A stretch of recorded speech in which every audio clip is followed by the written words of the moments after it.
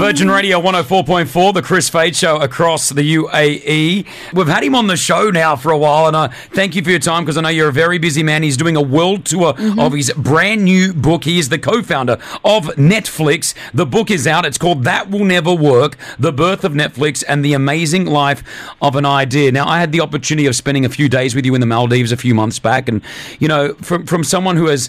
I mean, I can Google how much you're worth, all right? I've Googled it. And just to see how humble and how real you are was just, for me, just an amazing moment to see someone of your status doing what you do. Just, you know, just going and just talking to a few people until, you know... Mark, I'm going to say this, but he sat down and had dinner with us, and he could have left and gone to his room, but you know he was happy to stay there with his wife and just hang out. How do you stay so grounded with how much money you have, Mark? How does it work? How does that work? You know, Chris, one of the most important things is kind of recognizing when you're lucky. And I'm a lucky guy. I've really gotten so many things that I wanted, and they weren't. It's not the monetary stuff. I mean, from the beginning, what was so thrilling about being an entrepreneur wasn't being rich or famous, because you can't count on those things. And in fact, those are both extremely rare. You do it because it's solving these really interesting puzzles with really smart people. And I got to do that. And then, you know, since I've left Netflix, I still get to do that. I still get to work with other entrepreneurs, like helping them make their dreams real. And I get to hang out with my family. And I get to go and travel and hang out with people like you. Yeah. I mean, that's what makes you successful. You know, the rest of it's, you know... That's not I hear you. I want a selfish question. As you said that I'm an entrepreneur, and I'm glad that you know that, and I've been doing it. I'm in a very early stage in my business, but sometimes I do feel lost, and I feel like, oh my gosh, am I doing the right thing? I feel like I don't know what I'm doing, but I'm just rolling with the punches and just trying to go to each step. Is that normal? Should I be feeling that? Is it okay to feel like, hey, maybe this is not going the right way? Is it? I don't know. Maybe it's the fear of failure that I have, but is that something that you ever experienced?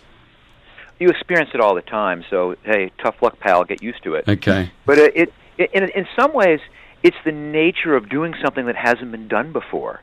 It's that not being willing to start down a path when you can't see around the corner, because the reality is that if you wait until you know enough to be confident, you're too late. And so part of it is being comfortable kind of living on the edge like that.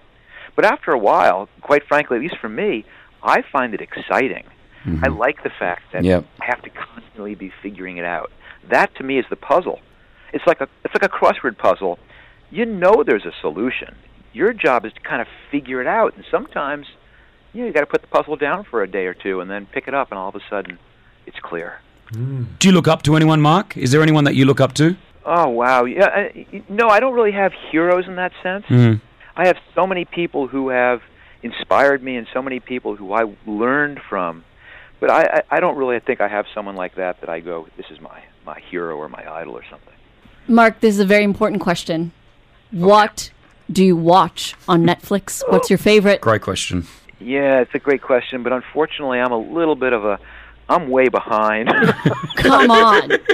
I'm like, Okay, I'll confess to you guys, since just between us, I'm still stuck on Narcos. Yeah. So good. Such a fantastic show. Good, Well, Ozark was another one I just finished not too long ago.